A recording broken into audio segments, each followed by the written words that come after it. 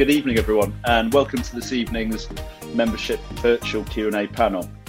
I'm Tarquin McDonald, Chief Executive here at the club, and tonight I'm joined by, I'm sure you know, Stuart Hooper, our Director of Rugby, Craig Lilly, our Academy Manager, Tom Dunn, our front row dynamo, and Orlando Bailey, one of our many exciting talents emerging from our pathway. So, firstly, huge thank you from everyone at the club to all of you, our members, for your support, not just this season, but this season in particular. And we also have a few shirt sponsors and hospitality clients as well. So thank you, everyone who's attending this evening, and thank you for your support. This evening is the third of our membership events, and hopefully you've been enjoying them, along with the additional behind-the-scenes content each week with Stuart's team selection insight, and also Bath Rugby Unseen, further coverage. So in terms of tonight, the format is broken down into a few sections. We're going to start talking rugby, focused on our recent games, our runs in Europe and the Premiership. We will look at recent news on signings and arrivals, and also some perspective on refereeing and cards in games, and we'll even ask you to get involved in that piece. More on that later. There'll be a chance for you to ask questions, and the way we'll do that, if at any time a question pops into your head, on the right-hand side of your screen, you should have a tab saying questions. Please type them in. Also put the name of the panel member you'd like to ask it to. And then at the end of that first rugby session, and then again at the end of the pathway section, we'll be asking Jojo to come up on stage and pose your questions to the panel. So once we've had that piece around rugby, we will then bring our Chief Operating Officer, Alex Cohen, to the stage. We have just launched 21-22 season tickets, and Alex will provide an update and also address some of the most frequently asked questions that we've been getting. Following that, we will then get into a deep dive on our academy and pathway, and you'll hear in particular from Craig Lilly as we talk about how we've invested in this space and our plans for the future. And as I said, at the end of that, again, there'll be a chance for questions, which Jojo will collate and ask to the panel. We will then provide an update on the Stadium for Bath project and today's announcement, and I will be asking our Programme Director, Phil Robinson, to join the stage for that. And then it's a very full schedule. We're then going to turn to rugby briefly for the last section of the panel, just looking ahead to the rest of the season and both our Premiership and European campaigns, hopefully culminating on the 26th of June. So hopefully that all makes sense.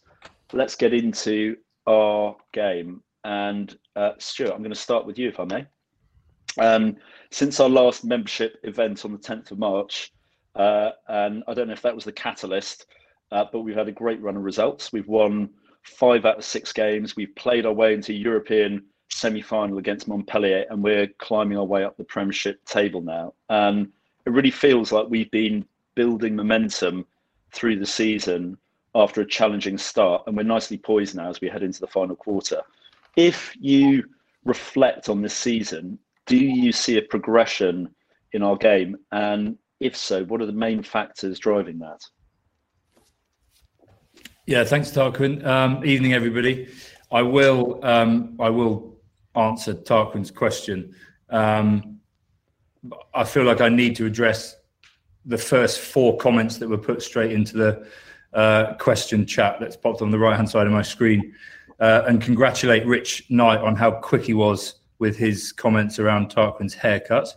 That was literally less than 10 seconds after he'd gone live. So I think that was primed and ready to go. So Rich, Tom, Bruce and Tom all commented on your hair, Tarquin. So a lot has happened since the last members event, and your haircut is right at the top of everyone's list. I'm pleased to get the recognition there. Thank you.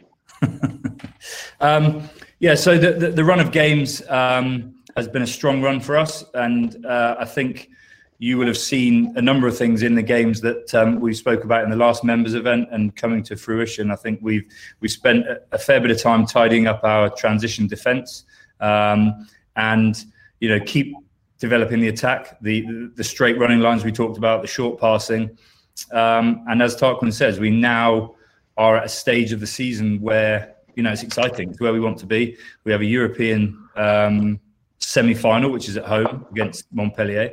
And within the Premiership, the run-in for us, any run-in in the Premiership is challenging, but for me, it's exciting. It's a huge opportunity. We play the teams that we need to get points from. We play the teams we don't want to get points, so the best way of stopping them getting points is getting them ourselves. And to have it in our control like that is ideal. And we go into this period with a strong group of players, an excited group of players. On the whole, a fit group of players. And we're looking to attack and do absolutely everything we can in this, the last 2 months of the season to win some silverware.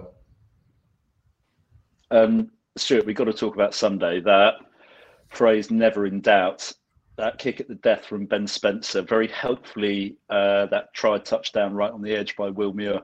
But there was still that scrum to go at the end of the game. So, it was a massive win on the back of a real dogfight of a game. So you look at some of those performances up at Newcastle. That was a game we were in control throughout. Really, really dominated that game. That Leicester game, that was pretty tense. How important was Sunday's win? What key lessons do you take from that game? And can you lower the stress levels a little bit for this Sunday at the Ricoh? Yeah, it's been a game like that, a win like that is emotional. So you get that sense at the end of massive excitement. The Benny steps up, kicks the ball between the posts. We deal with the last kick off, the scrum, and Landy kicks the ball out. And there's that we won. There's that emotion we won. Like we're one step closer to the 26th of June, and that's important. And that was great. And it being against Leicester as well is important. And part of that feeling, I think, when it's like that, and actually it's been great because obviously with opening up, I've seen many more supporters around Bath and surrounding areas who've all mentioned the game and talked about, that the win. As a squad and as a group, what it's allowed us to do is to actually to sort of have a real good look at the detail, because when the emotion goes away, the detail comes to the fore. And there was a few bits that we missed in that game. There was a bit around the scrum, and there was a bit around our in our attack, some of the opportunities we took. So so could you just because I think that there's probably a real question there around the scrum that was quite significant. You said there was something going on there. Could you just talk about that in a little bit more detail? What was us? What was Leicester? What was referee? Yeah, look, it's a combination of all three. Leicester, we had two international props starting the game and an inexperienced Premiership hooker. They're a full international front row. And what we saw, I'm sure Donny will talk about it a bit later in much more graphic detail than me, but what we saw was not a contest in the way that we would like a contest. It's not a head-on, we're going to take you on contest. It was a contest whereby, there was a bit of soft engage from them, potentially a bit of overlean from us. Couple that with a couple of refereeing decisions which are questionable, and you end up on the back end of, we gave away 4 scrum penalties. So there's always going to be a reason why things don't go your way. The thing which we are frustrated of and we've been working on is how can we fix that better in the game, because it's okay waiting until afterwards, but sometimes that's too late. So we need to be better at fixing it. And in short, they probably backed out of some that we would expect them to hit, and we didn't learn quick enough on the field. And I just note, I don't know if you can see it, I've got a sign saying Orlando Bailey's lost internet connection. So I'd ask supporters if you could submit ideas for the forfeit for Orlando, that'd be helpful, and we'll see what that should be. Dunny, you can police that one if that's okay. Dunny, I mean, just when you watch, obviously you've had hopefully back in action this week. You've had a couple of weeks out. When you're watching the games, to what extent you sort of analysing what you see? To what extent is it emotional? Like, what was your take on looking at what how did you view that in terms of the Leicester game and the scrummaging? You told me actually you were at Centre Parks, weren't you? I was actually on a pedalo watching it on my phone with the kids, but yeah, I was getting mad frustrated. It's always easy to see not always easy, but it's easier to see it when you're watching it rather than when you're in it. So like the technical points there are basically Leicester opened the gap upon us slightly. So by opening the gap, when I say the gap, I mean from distance between hooker's head and hooker's head, because they opened that up slightly, they depowered us. They didn't want a contest with us. They didn't want a power competition, because you look at Benno and Will Stewart, and I don't think they thought they could match it. So what they wanted to do was they wanted to bring the referee into it and create 50-50s, create a mess that people have to referee, and they haven't got to deal with the power that we have. So they did that by Ellis Genge opening the gap. So when Will Stewart was setting up where Ellis Genge would be, when he'd come down, Genge would have moved back. Therefore, Stewart looks like he's leaning too hard and going through the mark. So that was the first two incidences. So there's a free kick and a penalty. And then from that point in, they've created a perception for the referee. So his perception is now Bath are out of control. Bath are trying too hard. They're over leaning. So that's where it got created. I call it almost a positive free kick and a positive penalty. So you look at Benno Abano and Joanne Schumann, Husky. You look at their two penalties against them. It's actually a really good engage. And it's just they can't survive that contest, and it goes to the floor. And because the perception of the scrums beforehand, it's all against us. It's against us. So when you're watching it, you can only see it unfold before it does. But when you're in it, it's all a feel. It's all like a cohesion between the three of you in the front row of what's going on. No, it's interesting to get that real detail there. Landy, just to, there are forfeits where you lose an internet connection. Dunny's policing that, so you'll find out tomorrow.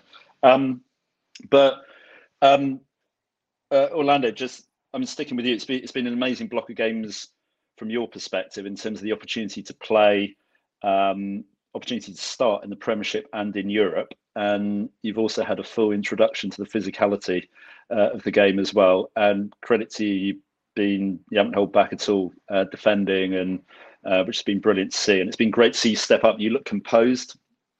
You haven't looked out of place at all in the team. Can you just talk a little bit about how this has been for you, this recent block of games, what you've learned, and how, like the other players, the roles they've had in supporting you, guys like maybe Reece, in terms of your position and so on? Yeah, for sure.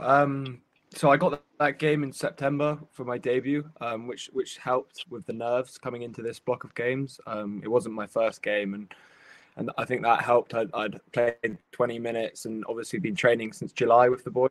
And I was talking to Max Ojomo about it, and we found that training at the intensity we do with Bath, with so many internationals around, and the skill level, like playing against these teams, it sort of feels like we're sort of ready for it, because we've had each week on a Tuesday, we have a really tough session, which feels almost like a game. And therefore it's nice to have that experience under the belt. But as you said, the physicality and the tackling and stuff has been, that's been a real challenge, which I've enjoyed. Obviously got one slightly wrong, but learned the hard way. It took Sam Underhill a little while when he joined us. So there's nothing to be ashamed of. Yeah, and the guys have been great, especially Reece Priestland and Josh Matavesi. I'm reviewing. Obviously, Reece has got an injury at the moment, but he's been great with me, like reviewing games and going through the details and saying what he might have done or what I've done well. And then Josh on the pitch is he's really inspiring. The way how relaxed he is and the information he provides is great. So those two have been awesome. Brilliant. And Dunny, turning back to you, you played a lot of minutes this season up to that card away at London Irish, and you've served your 3-week suspension now. Just had a couple of questions. So first question was, at this stage of the season, is it actually, I know you always want to play, but is it actually quite valuable having a short break in terms of refreshing your body? There's definitely a silver lining to that. But for me personally, I always feel like I play better the more I play. So I'm a bit disappointed to miss these games anyhow. I think it is a silver lining, but it's a very small one. With rugby players, we want to play rugby. The one way of looking at it, which I've reflected on, is if I play 300 games for the club, which hopefully one day I might achieve, I've missed 3 games. That's 1% of my career that I've missed. So actually, to miss 1% of my career to feel 2 weeks fresher isn't that good of a trade-off for me personally. But yeah, it does give you time to step away. You're still heavily involved in the week and the meetings and the training, but actually the game day pressure is not on you. So you get that day either with your family or some boys go play golf or what have you. But you are right, it does take it off you physically and mentally, and you do get a break. But it's a small silver lining for me. Yeah, and no, it's not surprising to hear that, the way you play and how much you love playing. And I'm going to come on and ask Stuart a little bit about some of the some of the broader questions with referees. Bit of a topic with a number of cards that there's been across the league recently. I was just interested from a player's perspective, what is it that you look for in a referee? So I don't mean getting all the decisions, but what differentiates a good referee from a bad referee? What are you looking for on the pitch? It's not so much on the pitch for me. It's in the week. So, like, I know you got Ian Tempest this weekend, so we look at the penalties that he awards and doesn't award. So, especially scrum time, it's a real easy trigger. If he pings loose head elbow a week, it's an easy target for us to go for. Or if he pings tight head feet out the back, or if he does a long sequence or a slow sequence at the scrum. You practice that in the week, but on the pitch, if I'm perfectly honest with you, I'm not thinking about the referee at all. I'm thinking about my job, what I'm going to do next. Luckily, there's people with a broader approach to the game who deal with that sort of stuff and deal with conversations. But basically, I just try not to annoy him. That would be my main aim with the game. Yeah, I won't mention Ian Tempest again, but. Stuart, the refereeing's been a hot topic. It's been debated again with the recent spate of red cards. There's always that question about the difference between refereeing domestically, Europe, use of TMO. And we've been doing some work on this. We've been talking about this just in terms of the quality of refereeing. We think it can be better for sure in terms of the Premiership. Could you just explain the systems that are in place to regulate referees, the process of refereeing, and what you think can and needs to change for the good of the game? Yeah, I think the first thing is I appreciate and everyone involved appreciates that it's a difficult job, but I think where we see improvements and where I see improvements is how that it's regulated, I guess, and how there's some oversight of what the referees deliver. I think that the two things in isolation being the first thing around the red and yellow cards around head contact, that's brought in to change behaviour. And as difficult as it is at the moment, it's got previous history of working. Like 2 years ago, you'll all remember we went through a number of instances where people were taken out in the air because we needed to change behaviour, and the referees issued the cards for that. And now you very rarely see it. I know we saw Horse take someone out in the air, but very rarely do we see that as a penalty anymore.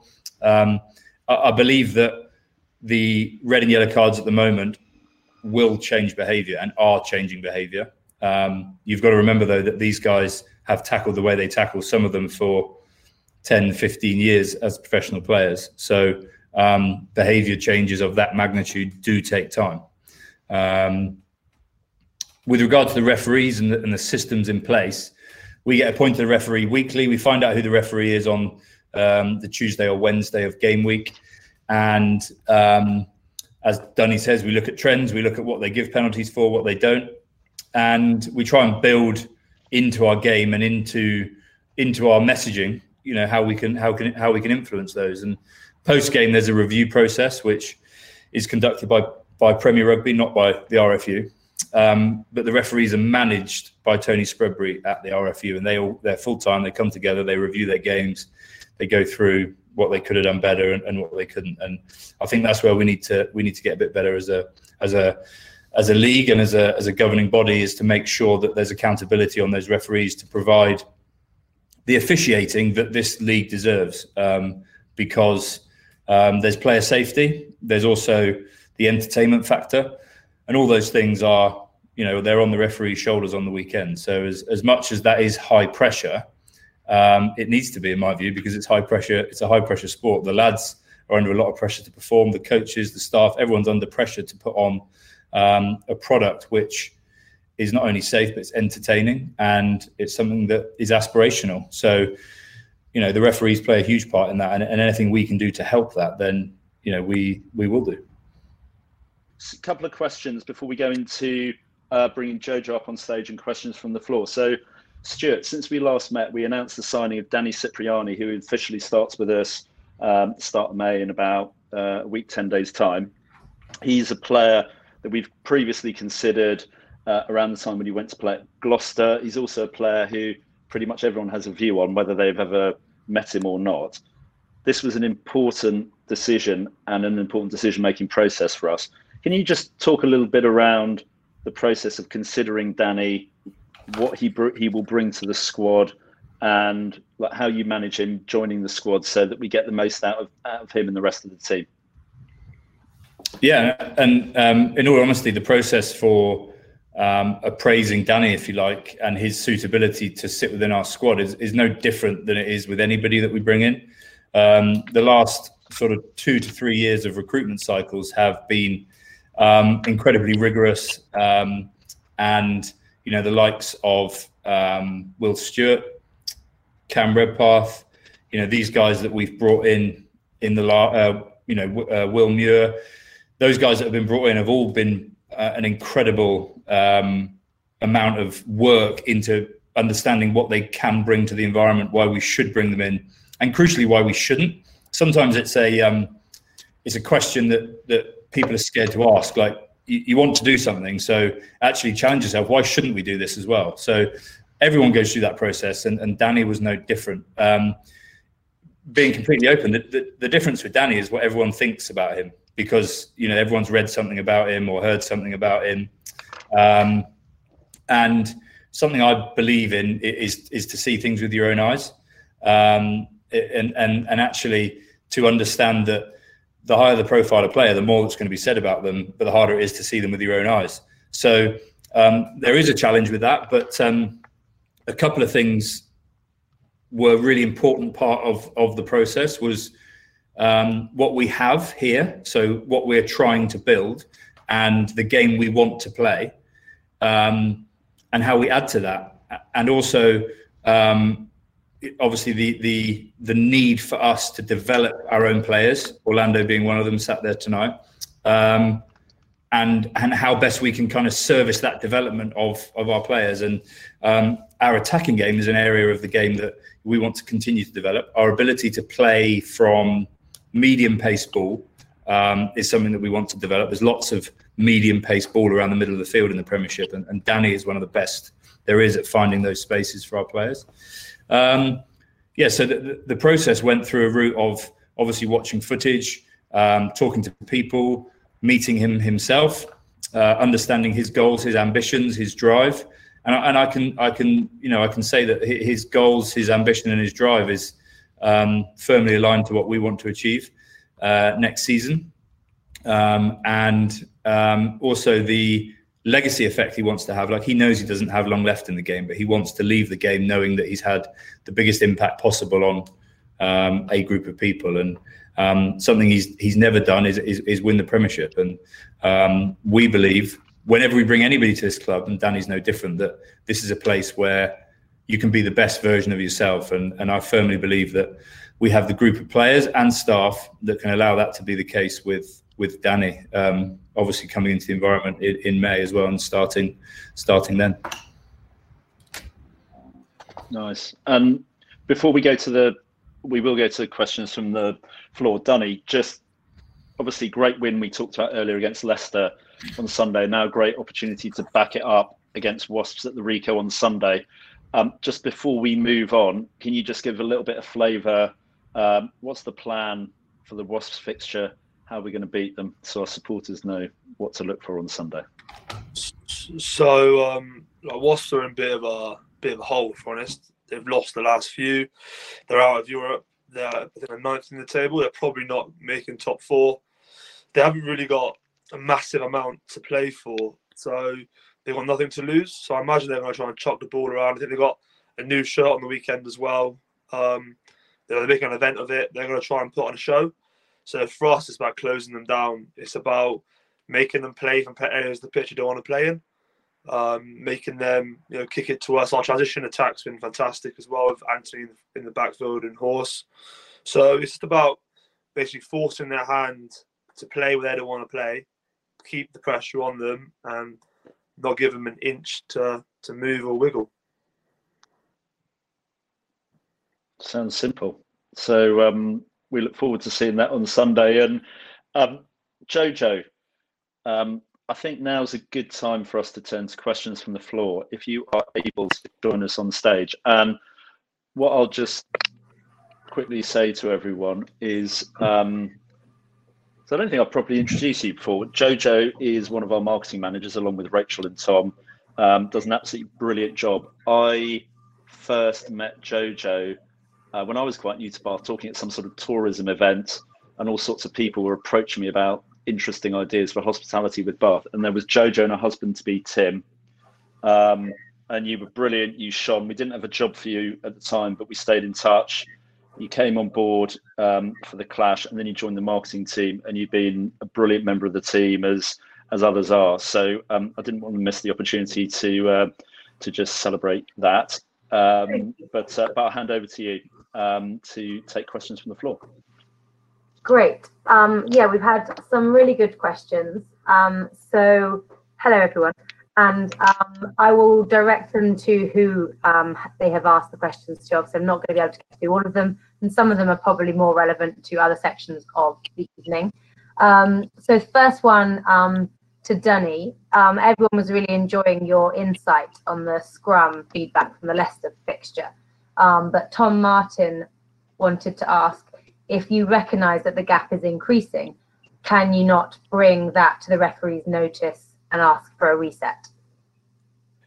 Yeah, absolutely. So you can try that by all means, but if you watch referees like Luke Pearce at the minute, the weekend, he's just rushing everything. He's like, any ball at the back of a ruck, he's like, use it. Back a ball at the back of a maul, use it. At scrum time, he doesn't want to waste time resetting. If the scrum goes down, he's immediately like, right, let's go, get up, let's go. So when it comes to the gap as well, he gives a mark, and as a hooker, I can stand on the mark, but I can't get any closer to them than that. I have to rely on him to bring them to me. Mm-hmm. And in the weekend, he wasn't having it. He wasn't listening. He didn't see an issue with it. So, probably having a 99 capped tight head prop and a British national line hooker, it probably made a difference, like that perception I talk about. So he sees those two, he expects them to do well, they've done well, he doesn't see an issue there. So that's why I talk about referees and I start smirking, because there's only so much you can do and you have to rely on them. Yeah, fair enough. And a question for Hoops. Everyone's been delighted with Orlando's performance over the last few fixtures. But we obviously need lots of cover in key positions like number 10. So given the long-term injuries with Reece and Tian, Colin Simmons wants to know, will Cipriani play this season? Yeah, I think, Colin, the reality is that Reece is very close to being back. And Landy's in playing well, and we have Josh who's been playing 10 as well. So bringing Danny in is important for us about how we build towards next year, but it's not at the forefront of my mind around him playing this year. What it means is we've got another 10 in the building. The important thing is that he comes here and he earns the right to play, because these guys have been working hard and playing well. So that's the first thing. And secondly, he's not played rugby for a long time. And thirdly, he's not allowed to play in Europe. So he won't be able to play, well, obviously in the semi-final, but equally in the final, he wouldn't be able to play. So he's coming in as an opportunity to bed into the squad and to understand how we work and to start to have an input. But I believe in the guys we've got here at the moment, and if we need him, he's in the building. But Reece is nearly back. Landy's doing a great job, and Josh is too. Great. One for you, Orlando. Are you looking? Richard Hill wants to know: are you looking over your shoulder at Reece's fitness? and your position in the team, or do you take each start as an opportunity to prove your position in the team? No, not at all. I think Reece is class, and I've learned so much off him this season. Obviously, he's going to Cardiff Blues next year anyway, so yeah, I want to just learn as much off him as I can in the next few months. And as you said, any opportunity to play, if it's 5 minutes off the bench or if it's starting, I'd take that and try and get the most out of it. So brilliant. Another question for Dunny. Sue Moore is interested. She thinks that with regards to current red and yellow cards for high tackles, she's seeing players beginning to act up to get another player sent off. Is that your perception as well? It's difficult to stand and judge if someone's hurt or not, or you can never really in their shoes. But there have been examples where the card is given, or like the TMO is been called into play, and that player stands straight up again. For me, that's what you're talking about, isn't it? And it is unfortunately happening. It happened at London Irish game, which I think is what you're getting at. But but it's down to the player's responsibility. Like if I lift my elbow, I'm putting myself in that situation. No one's making me do it. Mm-hmm. So I do see it, and I don't like it. But it's the game we're in, and it's to make it safer for the players. So, you just got to take it on the chin and control. If you don't put yourself in that situation, they can't do that. So that's where you fix it. Jojo, can I just jump in on that, because it's something that we've spoken about as a squad, because we absolutely there's no place for it in rugby. There isn't. I think we will not demonstrate that as a squad. Like, it's not something that we will ever encourage with our players, and the players themselves don't want to be a part of something where everything's about appealing. I watched a game the other day at home. It would have been a Friday night before we played with my kids, and it became apparent to me that they were sort of commenting on the game based on what the decisions the referee made and the moments that flare up from it when people fall over and they appeal. And I was like, this is not right. This is not the way the game needs to go. So we need to get back to everyone talking about the tries and the tackles and the defence and the heart that people showed, not the flashpoints through people potentially being hurt or not. So I think it's something we need to stamp out, and we start that by, as a squad, we're not doing it. Great. And then final question for Hoops. How much involvement, Stuart Holmes wants to know, how much involvement did the senior players group have in the signing of Danny Cipriani? I think that the blunt answer is that they don't have an involvement in the signing of him. I obviously spoken to them since and explained the signing as I would do with any player that was coming in. But there is a line. There is a line, and the lads would, I'm sure, vouch for the fact that I will be as open and as transparent about pretty much anything. But there is a line around contracts and incoming players, because it affects people who are here and people who are leaving. So there is a line, and I lean on my senior players an awful lot, and they're outstanding group for challenge and support for me. But there is a line, and around recruitment, that's generally where the line is drawn, and we'll talk about it afterwards. But the decisions are ultimately made with me, and that's their input comes after that. Great. Thanks, everyone. Brilliant. Cheers, Jojo. We will see you again after the Pathway and Academy section for more questions, so please keep them coming in, everyone. Before we get into that, we're just going to welcome Alex Cohen to the stage to talk about 21-22 season ticket launch update. And Alex is our Chief Operating Officer. He has responsibility over the day-to-day commercial operations of the club and all operational matters. And we always talk about, and you'll hear about, pathway of players and coaches, but really importantly, like, we're an organisation, we really want to have that pathway for great people throughout the organisation. And Alex started here about 5 years ago as head of operations and has expanded his role basically because he's fantastic and does a brilliant job, and plays a great leadership role at the club. So, Alex, thank you for joining us. in terms of the season ticket launch for 21-22, can you just summarise how the response has been so far, and can you just explain that pathway to crowds for 21-22 and the measures in place? Yeah, thanks, Tarquin, and thanks for the introduction. I wasn't expecting that, but appreciate that. And good evening to everybody. Yeah, it's we went on sale with season tickets for 21-22 last Wednesday, so we're a week into the process, and I've got to say we've been absolutely blown away by how fantastic the response has been. It's been amazing, brilliant to see the initial release of that pent-up need in people's lives for live rugby and for Bath rugby. And they're clear that a large number of people want that back. And we've actually had a record week, first week of sales. So we're absolutely delighted with that. It's probably also right to reflect on those who feel, that there is a real diversity in how people feel about coming back to live events. And we want to stay as connected with people and how they're feeling about it as we possibly can through a number of different channels, but talking to them on the phone, social media, and any other kind of contact points we can get to kind of understand how people feel about it. Because there is a big range. There are some people who frankly can't wait for an opportunity to be with other people. But as we re-emerge from COVID, there's a lot of people who don't feel that way. And we want to really kind of do everything we can to reassure those people. I'll take a brief moment to do a little plug. And if you haven't yet renewed and you are thinking about doing so, then keep an eye on your emails, because there's some weekly prizes available for everybody who's renewed up to that point. So we really encourage people to click the button and renew your season ticket if you can do.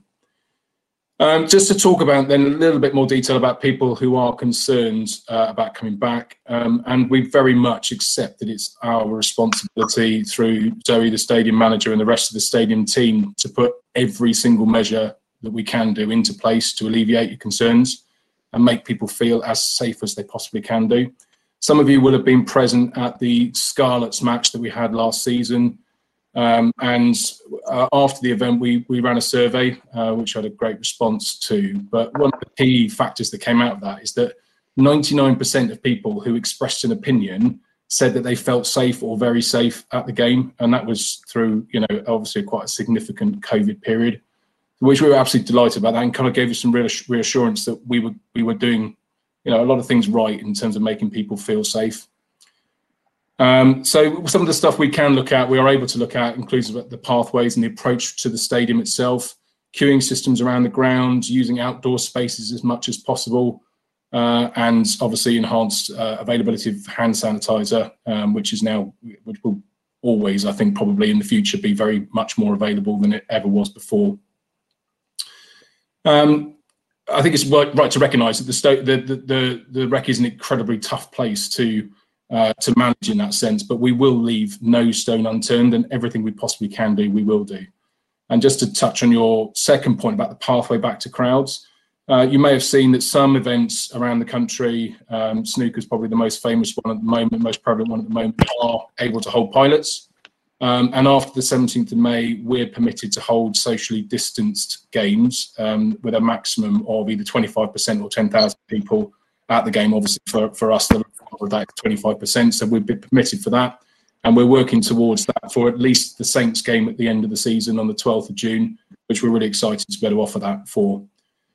And we're just to kind of reassure again, we're working towards welcoming everyone back to the Rec in September in line with government guidance. At the moment, there's nothing to indicate that is going to present a problem, and we expect to be a full stadium back in September at the start of the new season. And we'll be doing everything we can and working within the government guidance to achieve that. Vaccine certificates and things like that are yet to be determined, but we will obviously be working with DCMS and local authority to make sure we can put that in place if that's what's asked for. Brilliant. And thank you, Alex, for that. And just before we move on to the Academy and Pathway, just quick question. We're obviously all going digital as we are tonight, and we're going digital with ticketing, but we're very much about people, and I'm sure that there will be people who maybe haven't got into this yet this week in terms of their season ticket, and they have questions. What do they do? Who do they contact? Who can they speak to? Okay, so some of the key questions we've been given are, we've been asked, will you have the same seat as you had in the 1920 season? And the answer to that very clearly is yes, you will. So you'll be sat in the same seat if you wish to. in amongst the same people around you if they've also renewed in those same seats. So that's brilliant. We recognise how important that is to people. One of the other questions we've been asked is what happens if COVID does come back again? What happens to if we go into lockdown and we're not able to bring people back to the game? I want to say really, really clearly that we will honour a refund in exactly the same way as we have done previously. If you're not able to come to a game because we are prevented from allowing you in by government guidelines, then we will refund that proportion of your season ticket. There's been some questions about whether people can come to the Saints game at the end of this season. That's for members only. So just to be clear on that, if you're a member for the existing season, 2021 season, then yes, you'll be permitted to come for that, but it does not cover by the new season ticket. And obviously there's a few additional complications because people are holding credit with us at the moment. So we're really happy to talk people through that if they wish to. Best thing to do is either check the FAQs on the website or to email us at seasontickets@bathrugby.com. And we've got a small but perfectly formed supporter services team. Be delighted to try and help as soon as they can do. And they can call you back and things. So we'd like to support people through that customer journey and make sure that we can facilitate that as much as we possibly can do. Brilliant. Well, thank you very much for that, Alex. Much appreciated. And we will move on now to our section around Academy and Pathway. And Craig, I'm going to start with you. Thank you for joining us this evening. It's your second year now. You joined us from your role as head of rugby at KES at King Edward's School. And by way of introducing this section on our Pathway and Academy, can I ask you to do two things? Firstly, just to provide a little more detail on your background and experience prior to joining Bath. And then secondly, could you just paint a picture of what constitutes our Pathway and Academy to help supporters' understanding of what we're talking about, territory, age groups, just an overview of the work we do? Yeah, sure. Evening, everyone. I suppose to start with, I'm a Bath boy. I grew up in Bath. I played all my rugby in Bath. So that started off with the youth team and then into the academy. My dad also played for Bath in the sort of 80s, so spent a lot of my childhood sort of growing up watching that side through to the early 90s, which was a great experience. I suppose once I finished playing rugby, I moved into teaching. So I became a PE teacher, and my first sort of teaching job was at Ivybridge College, where I was brought in. It's a college down in Devon, which was heavily linked to Exeter Chiefs. So I ran the rugby program and the PE program at Ivybridge, and alongside that, I worked at Exeter Chiefs as well within the academy. Moving from there, I got the job at King Edward's School, so I was head of rugby there, which is in Bath on North Road, just by the Rec. So I spent 4 years there, where I sort of led the program from sort of all the way from under 12s all the way through to under 18s. Alongside that, when Danny Grewcock was academy manager, I joined up with Danny, and I sort of worked part-time with Bath Academy alongside my commitment to King Edward's. And yeah, sort of 4 years at King Edward's, having experienced the schoolboy roots of the game, I moved to academy manager 2 years ago. So yeah, just in terms of Pathway, I try and really simplify it because it is quite complex. When we say Pathway, first of all, the country we work within England, we split across 14 different regions. So the 14 regions are obviously the teams that are in the Premiership, the 12 teams in the Premiership, Saracens and Yorkshire Carnegie. So there's 14 sort of boundaries. So we work within Bath and North East Somerset, South Somerset, and the whole of Dorset and Wilts. So we sort of run 4 sites around that area where boys would come in at under 14 to what we call something called the Developing Player Programme. And they would come up through that. And you almost see the pathway as a bit of a pyramid. So as you come up through the age groups, the pyramid sort of gets smaller and smaller. So we try and keep the pathway lower down, narrow and emergent. And as we go through the pathway up to sort of senior academy, it becomes a bit more narrow and focused. So that's how it works. Is obviously rugby is a late maturation sport. So we have like a program that runs alongside the academy as well, which we use to develop our coaches and players that don't sit within the academy. And we almost see that program alongside it as like a revolving door. So when boys are sort of late emerging through, they get the opportunity to come in, we get to see them, and we can sort of move people between the programs. So that's the sort of way it operates. Yeah, no, that's really helpful. And so, Craig, you joined us from Cares, and I'd be interested in if you could provide a little bit of an insight in terms of what you look to do immediately taking on the role. So that's the first part. And then having been in post a couple of years, and obviously one of those years has been COVID, has been highly unusual. Going through a bit of a review now. So the second part is in terms of what you've seen and learned, what are the key things you're looking to develop over the next 2 to 3 years to enhance our pathway? So firstly, what did you look at straight away when you came from Cares? And then secondly, in terms of where we're at today, what are you looking to change and evolve to really enhance the pathway over the next 2 to 3 years? Yeah, sure. So I suppose my first lesson at Cares in terms of running a program within a whole school, lots of different pupils or players, lots of different coaches.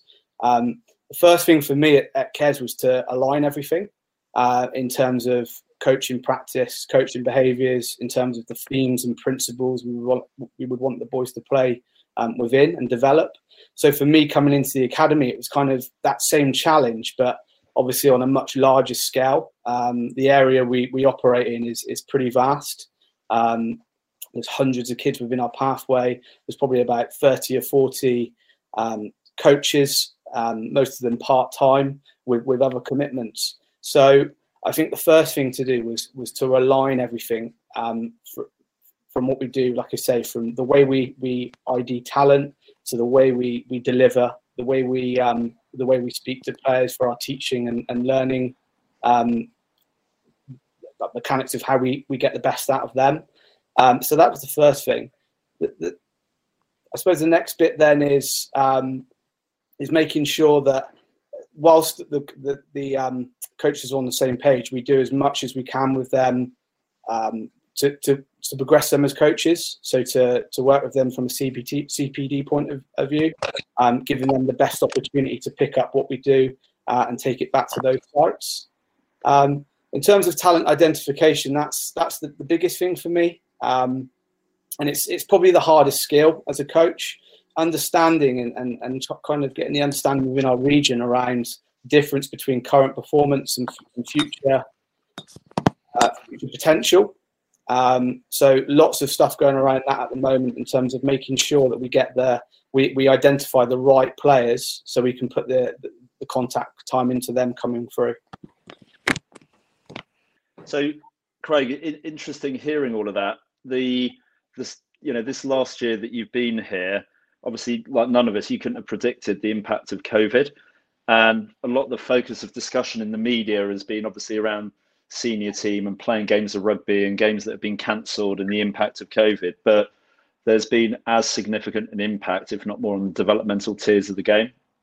And I know some clubs took the view they literally cut everything. Financial decisions that they couldn't make any different decisions. Everyone was on furlough. They were cutting costs. There's also been the impact of the A-League, the Prem Shield competition was cancelled this year, as has been the Premiership Cup. I just wondered if you could walk through a little bit. You've done your first year. You're starting to put, plans in place, and COVID strikes. There haven't been the games. There hasn't been the ability for the contact time. How have you managed that, and what positives have you tried to take out of this period and to build despite those challenges? Yeah. I remember the first meeting actually when we went into lockdown with our staff, and something we always talk about as a group of staff is what's the opportunity we can get from the situation we're in, and that was no different really with COVID. Something we talk a lot about is how we can maximise potential through shared experiences and high quality relationships.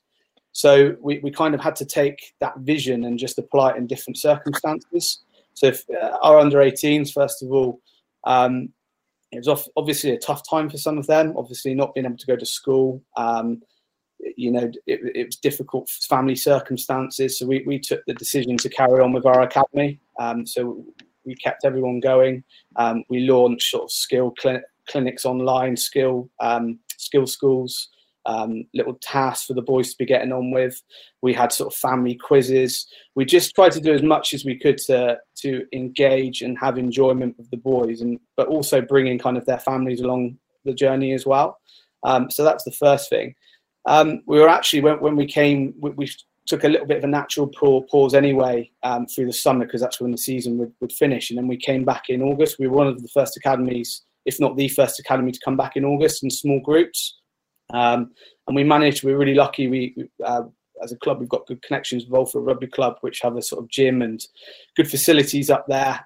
So we managed to get our boys there, get in their gym, getting their S&C completed, taking the boys through sort of technical components of the game. Obviously, we were quite constrained due to numbers. And then as restrictions sort of came away and we went into elite exemption, we could bring more and more boys back. And we've actually got some really good quality stuff out of it. And we're playing games in May now, which is outstanding for those guys. So all the sort of work they've done throughout the years is going to be rewarded with some games at the end. And it's a good opportunity to obviously see some of our under-17s that we've not seen play too much in the last couple of years, but also to send our under-18s off, which has been a really tough time for them. With the senior academy guys, it was slightly different. So Orlando's year, for example, transitioning from under-18 into senior academy. It's hard enough transitioning boys, like to go from schoolboy rugby to kind of adult senior professional rugby anyway, but to go through COVID was even tougher. So we managed to keep connected on sort of Zoom chats and things like that. Our S&C team worked really hard to get all the sort of equipment to ensure the boys could keep their physical development going, so that the jump wasn't too much for them as they came in. And then, to be fair to those boys, they've been sort of at it since post lockdown. And I think the development seen from these boys is outstanding. Obviously, Landy's had a couple of games in Europe in the Premiership over the last few weeks, and that's absolute testament to how they've kept going under sort of real adversity in terms of constraints around their development. So I've been chuffed with that. We've also used the loan system. So a few boys have gone out on loan. We managed to get a few friendlies over the last couple of weeks. So we had a friendly against Gloucester last week, and we've got Quins this Friday. And the under-20, so the RFU have put on a lot of activity for our under-20 boys, and we're fortunate where a lot of our players kind of qualify for that. So it's been brilliant for them to get away and train and play with boys at their sort of same age and stage of development as well. And Craig, we're talking in general terms publicly with supporters about the role of our partnerships with Beach and Cliff and the university. I just wondered if you could just give a little bit more detail around the importance of those partnerships for us in our pathway. Yeah, they're really important, I suppose, in two different ways, really. First of all, the Beach and Cliff partnership allows us to work with boys and have contact time with boys that are sort of younger within the pathway, so we get regular contact time with them. The nature of Beacham, where we're sort of in there every day, it's a really good vehicle as well to develop our staff. So we have S&C, physios, analysts, all operating within that program. And yeah, it's a fantastic sort of partnership for us, just because it gives us so much contact time with the players, and we can give the boys a huge experience, both on and off the field. University is, again, huge for us. To have a university like Bath right on our doorstep is brilliant, particularly playing the Bucks Super League. And again, the university, it allows us to play a lot of our senior academy boys. You know, where instead of putting them on loan, it allows them to train with us sort of during the week. They can go up and play for the university midweek, and it allows us to be really connected, because it's only sort of 5-10 minutes up the road.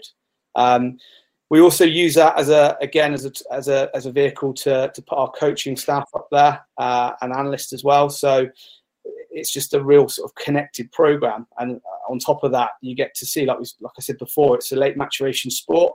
You get to see some boys in their sort of second year, third year that come through, and they're boys that we pick up. So examples of that would be people like Tom Doughty, who sort of transition in after their time at uni. And Landy, you came through the pathway at Beach and Cliff. I think there were 5 of you, I think, in your group, and then 1 or 2 other guys who came through from schools like Millfield. So, and were you boarding there as well, or were you living at Beach, or were you just going there as so you had the whole experience? Yeah. Could you just talk a little bit from the inside what that was like and how that compares, how the program at Beecham compares to what you heard from some of the lads from other schools and their experience there? Yeah, the program at Beecham was incredible because it almost felt like a mid-step into professional rugby.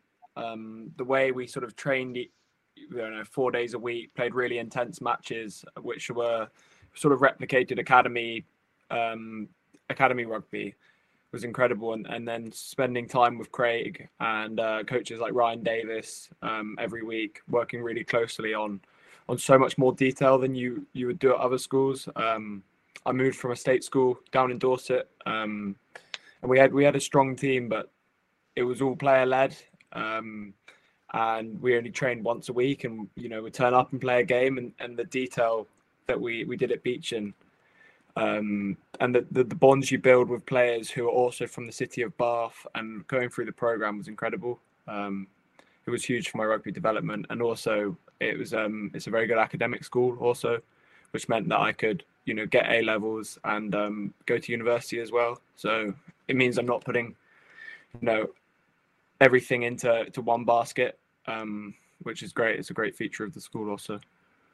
So you're studying at the university in Bath at the moment? Yeah. Alongside the rugby, which is something we encourage. What are you studying?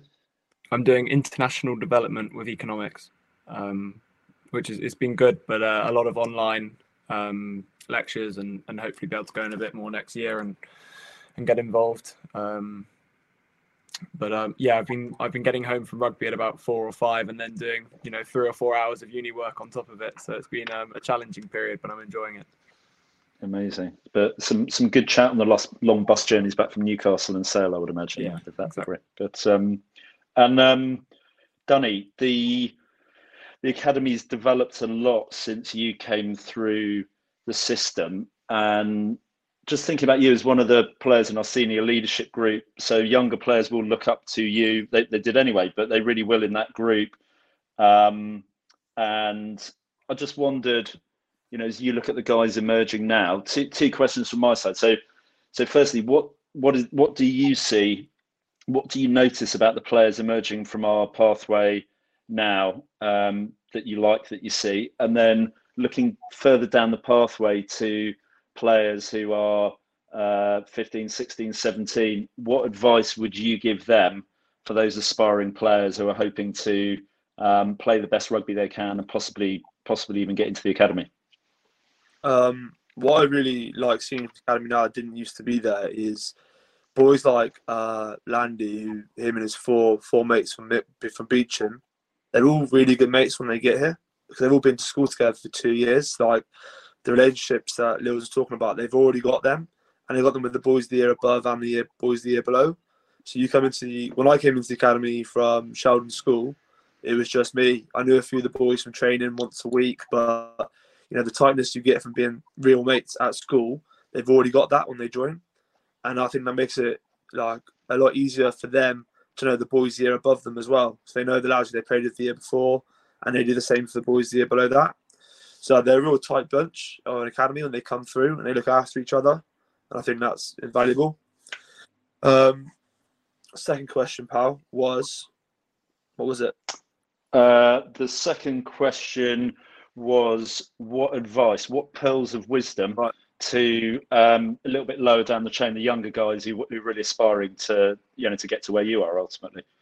My advice would be, I call it X factor. So any young player who's aspiring to be a professional player will have one thing they're good at, and you hear a lot of coaches saying, "Oh yeah, but is he big enough?" or is he quick enough? Is he strong enough? Or, you know, there's always a weakness they look at. For me, make your X factor, whether it be your kicking, your scrummaging, your tackling, make that so good that the rest, they have to pick you, because the rest they can work on. So don't always work on your weaknesses. Obviously, you have to work on your weaknesses to be the ultimate professional at the end of the day. But to get selected out of an academy, just really excel in what you're good at and put time into that. You know, if you're a fly half and you're the best kicker of your age in the country, they can work on your distribution potentially. Or if you're a hooker and you can't really throw, but your work rate around the pitch is outstanding, your tackling is outstanding, they can work on your throwing. So my advice would be, whatever it is you're good at, whatever your X factor is, what makes you different to everyone else, make that so good that they have to pick you. I think that's brilliant advice. Make your strength a super strength. Yeah, good advice. And Craig, final question for me, and then we'll get Jojo up on stage again to ask questions from the floor. I know sometimes we shouldn't name check people, but I'm going to ask you to name check people. So our supporters are obviously getting to know, well, players like Landy, obviously Dunny's well established for many seasons. We've got guys like Josh and Miles who really have come through the pathway, and they're really established now in the senior squad. Can you just shed light on a few names that maybe our supporters should be looking out for further down the pathway over the coming season or two? And put a bit of pressure on these boys now. There's a hooker coming through that's in the England 18 squad this year, Jasper Spandler. So he was actually in today. So he was working with Dunny with sort of his throwing, and that's a player with high potential. Another lad, Jasper's from Beechin. Another lad from Beechin as well, Mackenzie Graham, local boy. Sort of played all his rugby in Bath throughout his life. So he's going to be a good athletic six, I think. And both those boys will be going to the University of Bath next year. And then there's players lower down the pathway. Sam Harris, a fly half stroke centre from Millfield. Again, he's just broken into the England 18 squad. He's doing some really good stuff at the moment. So lots of talent coming through. It's obviously been a little bit of an odd year this year in terms of some of those 17s we just haven't seen play for their 16 season last year got taken out. We haven't seen them play for 2 years. But no, some real talent coming through that we're excited about. Brilliant. Well, we'll look forward to that. And look, that's great. I think now's the time, Jojo, if you're able to magic yourself onto the stage, it would be great to take a few questions from the floor for the panel, please. Yeah, great. We've had some really good questions, and lots of them are for you, Craig, actually. So I will start with you. James Scott Wakeling would like to know, when will the new intake of Academy be announced? Yeah, so normally we would announce it sort of in February, March time. There's so many different moving parts to it at the moment, with different things up in the air. So we'll look to announce it end of May. That's when we'll announce the next cohort. Great. And another one for you from David Gavins. What does the future look like? Are there enough Bath boys coming through, and will we achieve the 50% local lads mentioned in today's news release? Yeah, so I think you could always make the number up to 50%. That would be easy. You just sign a high amount of players. What we're looking to do is every year on year, sign the next cohort that's better than the previous cohort, and that's the challenge that we sort of put with staff and the players coming through. I really believe in what we're doing. I really believe in the pathway. I really believe that by 2023 we'll have a 50% homegrown squad interspersed by world-class players. I'm really excited with what's coming through, like I've said, and I just think the kind of layers we're putting around our programme, the things we're doing to make our pathway wide and emergent, but yet narrow and focused as they come through the top, it will come to fruition. I really believe in it. Jojo, I'm just gonna jump in there if that's okay. Like that, the the 50% is something strategically which we're working towards. A real life example of why that's important has been seen both in post-lockdown and this season. So the easiest way to explain why that's important is beyond the kind of cultural benefit of having people like Dunny said, who are mates and who want to win things together. We've had Landy, who's obviously here tonight.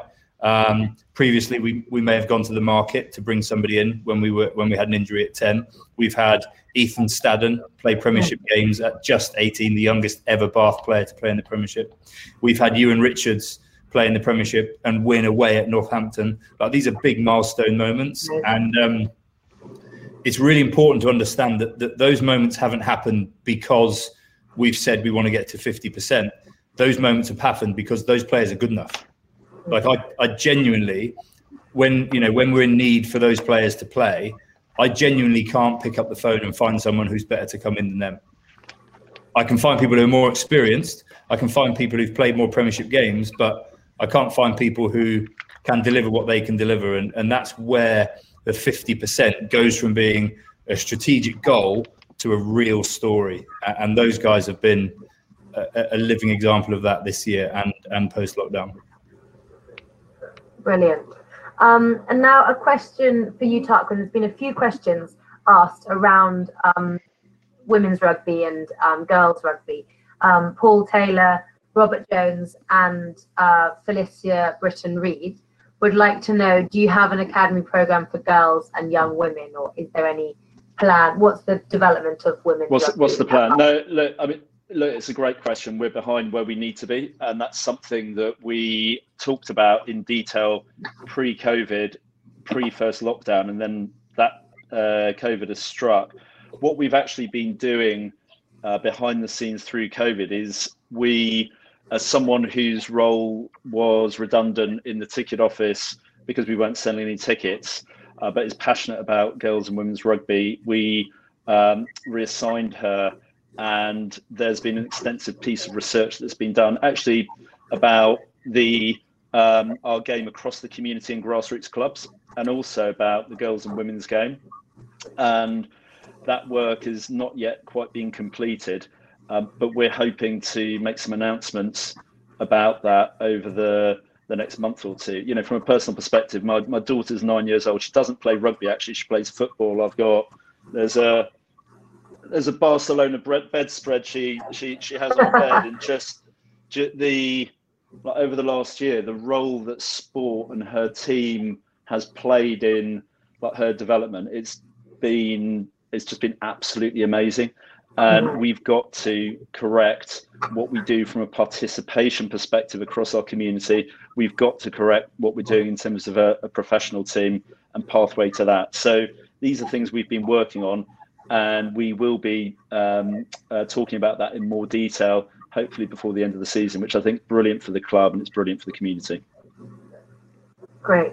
And I have one last question for Craig. Beverly Wallace wanted to ask, what proportion of the senior squad do we plan to have come through from our academy? Obviously, we can make plans, but you might have a figure in mind. Sorry, Jojo, can you say that? I lost you then. What proportion of senior squad do we plan to have come through from the academy? Hoops, do you wanna jump onto that? Yeah, sure. I think that relates to 50%. Like, we want that to be the case. Like, there's a desire for us to do that for a number of reasons, and it will only be done if we get the quality that we need. So that's where we put pressure on, not only like good pressure on our pathway, but pressure on ourselves, so that the identity is strong, so that the talent ID can be better, so that the production of these players can be better. It's not we have pathway players who are our starting players and internationals. Tom's one of them. Charlie's another one. Like, these guys are internationals that were pathway players, but they came through the pathway rather than that they were developed by the pathway. So Craig's working incredibly hard to develop players in the pathway, like Landy, who are targeted to be part of our pathway for a specific reason. And yeah, we want that first team squad to be 50% homegrown, because we believe that's the best way to be. Brilliant. That's all my questions. Thank you, Jojo. So we're going to spend a few minutes on the stadium for Bath. I'll try and keep this brief because I do want to return for 2 or 3 rugby questions just at the end before we bring things to a close. So if we could bring Phil Robinson to the stage. So just to explain, Phil's our programme director on the Stadium for Bath project, and he effectively has been working as a MD, managing director, if you like, of the project, working with me and other members of the club on our club staff on our stadium board. He's got 25 years of industry experience, smart, knowledgeable, committed experience, brilliant to work with. GSOH. Phil, can you say hello and briefly summarise your stadium experience for people at home so they understand what you bring to the party?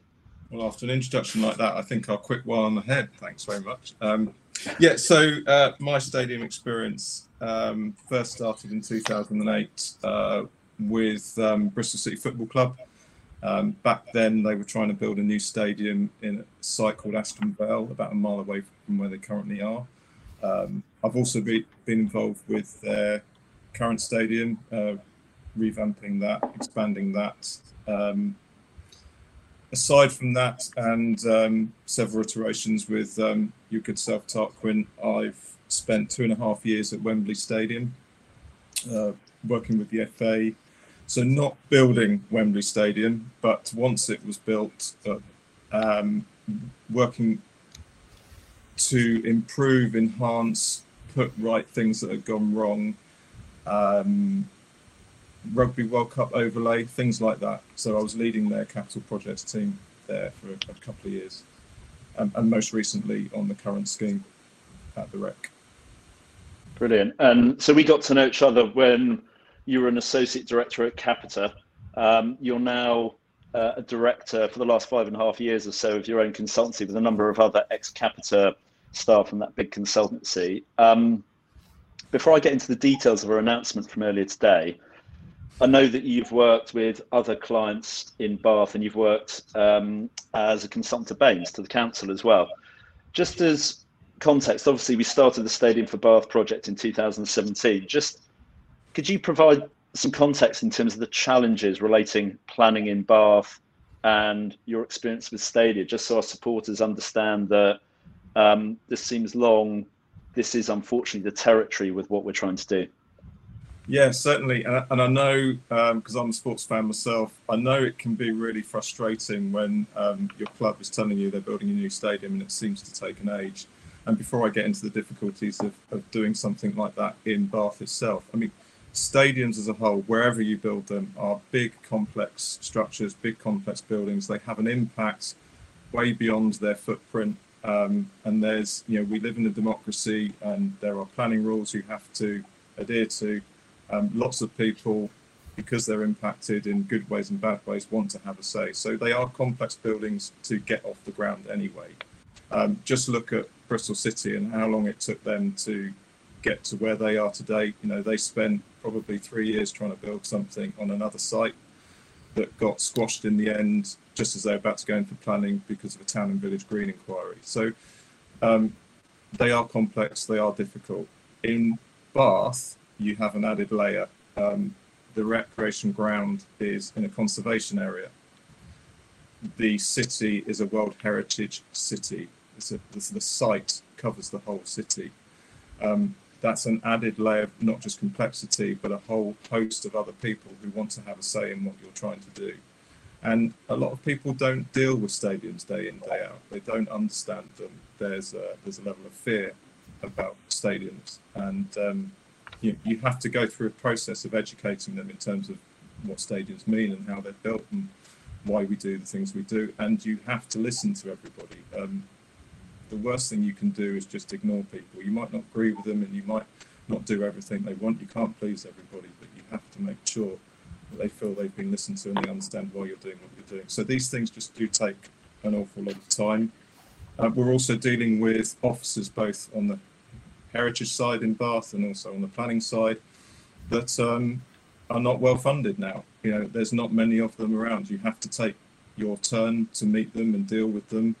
You know, we on the private sector, we race ahead with things and we crack on. We flood it with resource and get the job done. You can't do that when you're dealing with local authorities and Historic England and other bodies like that, that they don't have the resource to go at the pace we go at. So it is frustrating that these things do take time, but they are well worth it once they're delivered. You'll forget about the pain and you'll just enjoy a fantastic new stadium.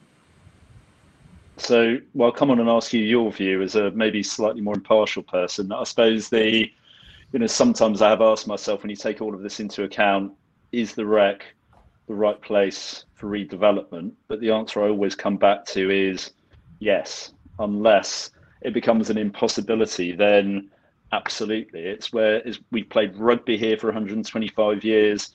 There's the history, the memories. I mean, even Landy, hearing you talking about what it means to you to play rugby at the Rec, I know, Dunny, what it means to you. And this is our city. And for all of you, our supporters, this is your home.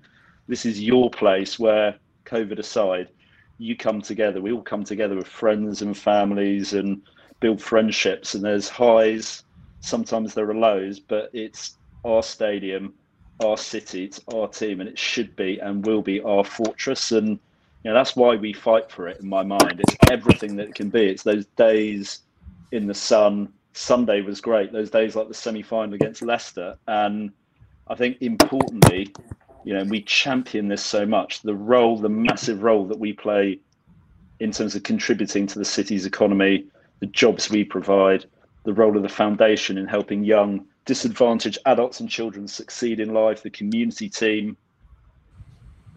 That's why I think we should play at the Rec. Phil, you're impartial. What do you think? So genuinely, what do you think with the experience that you've got? Yes. So I mean, you're absolutely right. The Rec is Bath Rugby's home. It's where your heart is. It's where your heritage is at. But with my hat on, putting aside the heart and the soul side of it and the practical side of it, it is a fantastic location for a stadium. We already have a stadium there. All right, I'm going to say it, not a very good one, but we have one there, and there's a history of playing rugby there. For a start, practicality-wise, you're in the heart of the city centre. Fantastic location for stadiums because you have access to all the transport links and all the other benefits that a city has to offer. You take a stadium out of town near a motorway, you've got to build huge car parks. That's not very popular these days. So you're much better being in the city centre. You are Bath Rugby. Bath is your home. There, we have looked hard. There are no other sites for a new stadium in the heart of Bath. You do have to go out of town if you wanted to find a new site. So practically, it is the right site. So I think, yes, hearts and minds, yes, you're right. That's where you want to be. Doesn't necessarily mean you have to be there, because brutally other clubs, other sports institutions do move in time. But actually your heart is in Bath. Bath is where you want to be. You're not Chippenham Rugby Club, you're Bath Rugby Club, and that's where you need to be. And there isn't other sites available because Bath's topology is a narrow tight valley with a river running through the middle of it, and it's already built on where you could have built a stadium. So in terms of this morning's announcement, and I am conscious of time and members of the panel, I know there's a game at the weekend, so I think the announcement it sort of says what it says on the tin, that our commitment to the city is undiminished in terms of the contribution we can make, the role we can play, and how much we want to play rugby at the Rec. In simple terms, we had a design and a set of design proposals which were advanced, where we'd effectively raised up the setting out point for the building, raised up the level of the pitch by just over 3.5 metres, because firstly, it was a solution for flood risks and challenges and water table challenges on the site. Secondly, within that void, we provided public parking, much like the leisure centre adjacent to us. And for Bath, a city where parking sites are being given up to development, like the Avon Street car park, Bath Quays North, and which relies on traditionally people driving in to spend money in the economy, it was a solution for the city that was welcomed by the council and welcomed by the city. And thirdly, we have an ambitious scheme, and income from parking contributed to the funding of the development. And I think what's happened is we're now 2021. We're 4 years in from when we really started the Stadium for Bath project, and the reality is the world has changed, and that's accelerated during the pandemic. And we've really been asking ourselves the questions around parking and parking at the core of the business plan for a stadium, and our role that we believe as a responsible citizen, as a club, the club that we want to hand over to future generations. Is it right that parking is at the centre of our business plan? And the answer to that is no. And we've worked hard. We've found an alternative solution to the water table and the flood issues, which is, it's not perfect, but it's good enough. And that would be the solution that we use. And we will not have an underpitch car park in our proposals that we bring forward. In terms of how we do step forward, there's two important work streams that are happening, and then I'll just come back to Phil and talk about next steps and timing. So the first of those is that the council's reviewing its local plan, which sets the planning framework for the city. Thank you, all of you who responded when we asked you to, in terms of submitting responses to that council process, which continues through the spring and summer. And we very much hope the REC will continue to be designated for stadium development, and that will be confirmed later this year. In addition, the club has been granted leave on all grounds of appeal, and that's really important, granted leave on all grounds of appeal in relation to the recent judgment on the 1922 covenants, and our landlord, Bath Recreation Limited, is also joined into the proceedings. They also have a QC, they're also making strong arguments, they have a case to be heard as well. And a successful appeal is important for them, the large events they want to do, and potentially the future of the leisure centre. So that appeal is due to be heard in the autumn of 2021. So we will be doing some work behind the scenes, but for those processes, we will really be picking up the reins in earnest in the back end of 2021. And Phil, once we have clarity on the legal situation and the local plan, how quickly could we move towards a final design and towards construction? Oh, $1 million question. Pretty quick. We will need to revisit the design, but we've also done an awful lot of work to date, which we won't have to go back over. We've done an awful lot of engagement. We understand the site specifically, and the requirements of the site, the requirements of people like Historic England and the planners in terms of height, scale, mass, that kind of thing. So there's an awful lot of time we've spent that we don't need to go back and do. Yes, we do need to revisit the design, and then there'll be more engagement on that design with those public bodies that I just mentioned. But that should be much shorter than the process we've been through. If we can get going again on that later on this year, back end of this year, we should be in a position next year. Potentially, I'll put my neck on the line, potentially this time next year. I'll get off the fence and commit, Phil. We could be submitting a planning application. We need to give time for that planning application to be considered. It's likely, difficult, complex city with World Heritage status, it's likely that will be offered to Secretary of State to say if they want to call it in or not. Quite a lot of large projects are being offered but not being declined. You can turn away and say, no, we don't want to see it. It depends if there's anything specific they want considered. But I would like to think that we would be getting a decision on that planning application at least before the next election, May 23. Yeah. Okay. No, that's good. So really push that work through in the 2022 calendar year. So we will provide an update to supporters and members on the stadium project moving forward. There's also an AGM of the Liberal Democrat, can't even say it, the Lib Dem Council on the 6th of May. Hopefully there's a change of leader, some cabinet positions, planning committee. Hopefully all of that will be positive. We'll keep you updated on that. Conscious of time, 3 questions, panel. Phil, sorry, rude of me. Thank you very much for joining us and giving us your time this evening, and look forward to working more on that project with you.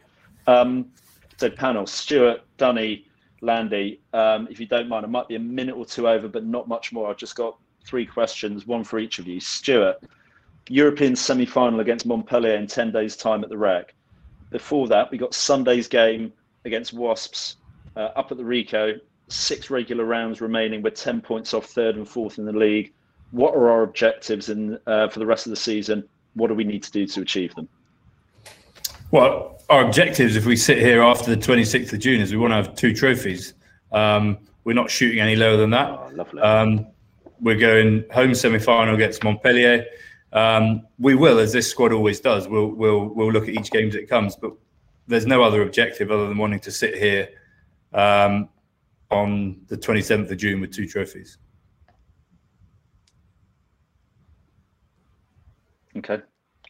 Simple as that, really. Like it. Danny, I'm going to come to you. And firstly, if you're selected for Sunday's game, because obviously team won't be out publicly until Saturday. So if you're selected for Sunday's game, it will be your 150th appearance for the club, halfway towards that 300 that you spoke about earlier, which is, well, firstly, I just want everyone to recognise that and everyone at home to clap. We can't hear them, but I'm sure they're clapping. Absolutely brilliant. You've been a brilliant servant to the club, and not just to the club, but I know you go out and you coach in the community. I know you also support your missus, who is amazing in terms of what she does at the hospice and the hospital. So, you're a brilliant team. You put club and team first, and you always put your body on the line. So, firstly, thank you. And I know that's a massive thank you from everyone at home as well, supporters. So, I just wanted to ask you about mood in the camp. Just can you give an update on how the lads are doing, how the squad's feeling about where we sit, and the opportunities ahead of this season? Where is everyone at? Where's the group at? The lads, we're excited. It gets this time in the year where you can almost sometimes be a bit of a split group. There are boys moving on, there are boys staying, there are boys the boys playing, boys not playing. There's a lot of things going on, but actually I feel like we're emotionally connected at the minute. We're emotionally in a great place, and I feel like having that emotional connection to games and having that desire to get better and using it all as an opportunity. So there's an opportunity this weekend to get us in the top 4 in 2 weeks' time. There's an opportunity in 10 days' time to get to a final, and these opportunities don't come around very often. Our boys get excited by that. You can feel it. There's a bit of an edge. But basically, the way I look at it is we're knockout rugby. We've got to win every game now to achieve those 2 trophies, and that's exciting. And I think boys are taking confidence from the tight results. We're getting the points where we need them, and that's exciting again. So boys are ready to go. They're itching to play. There's so many boys itching to play, and that makes everyone more competitive. It gives a buzz. And I think we're in a good place. Brilliant. Sounds good. And Landy, no pressure. I am going to finish with you, if I may. So we've just launched season tickets, and in the process, we realised we've got a number of players who've never played in front of crowds at the Rec. So it's incredibly exciting. We're going to start to welcome socially distanced crowds after May the 17th, as Alex said, and return to full crowds is planned over the summer in different sports. I just wondered, is this something that the squad talk about, and what does it mean to the players thinking about the return of crowds to the Rec? Yeah, so obviously my first game of professional rugby was without a crowd. And it was mixed emotions. For me personally, I think I was less nervous because I've been part of the crowd since I was 4 or 5 years old. I've always gone to the Rec, and the atmosphere is incredible, and I've always thought about being on the pitch there. So it felt less like a test match with 14,000 people watching, and more an easier step up. But I can't wait, and I think the boys are absolutely buzzing for crowds to be back. I think it'll really give the team a huge lift, as it always does, and I can't wait to play in front of friends and family and have that. So yeah, huge excitement, I think. Brilliant. Well, the incentive is the longer the season goes on, the more we're in the knockout games, the better the chance of playing to crowds. And hopefully, we had Simon Halliday, the European chairman, at the Irish game, and I said to him, the European finals have to be played in England because it's the one country that can guarantee crowds. So hopefully 21st of May, hopefully, of course, 26th of June. I've overrun slightly. Could have asked many more questions because you've been brilliant panel. Landy, brilliant to hear from you. Well done. We'll find out later what those forfeits are for your internet connection being lost. Dunny, brilliant as always. Craig, thank you. Brilliant to get into detail on the pathway. And Stuart, fantastic as always. And Jojo, Alex, Phil, I know you can hear me somewhere.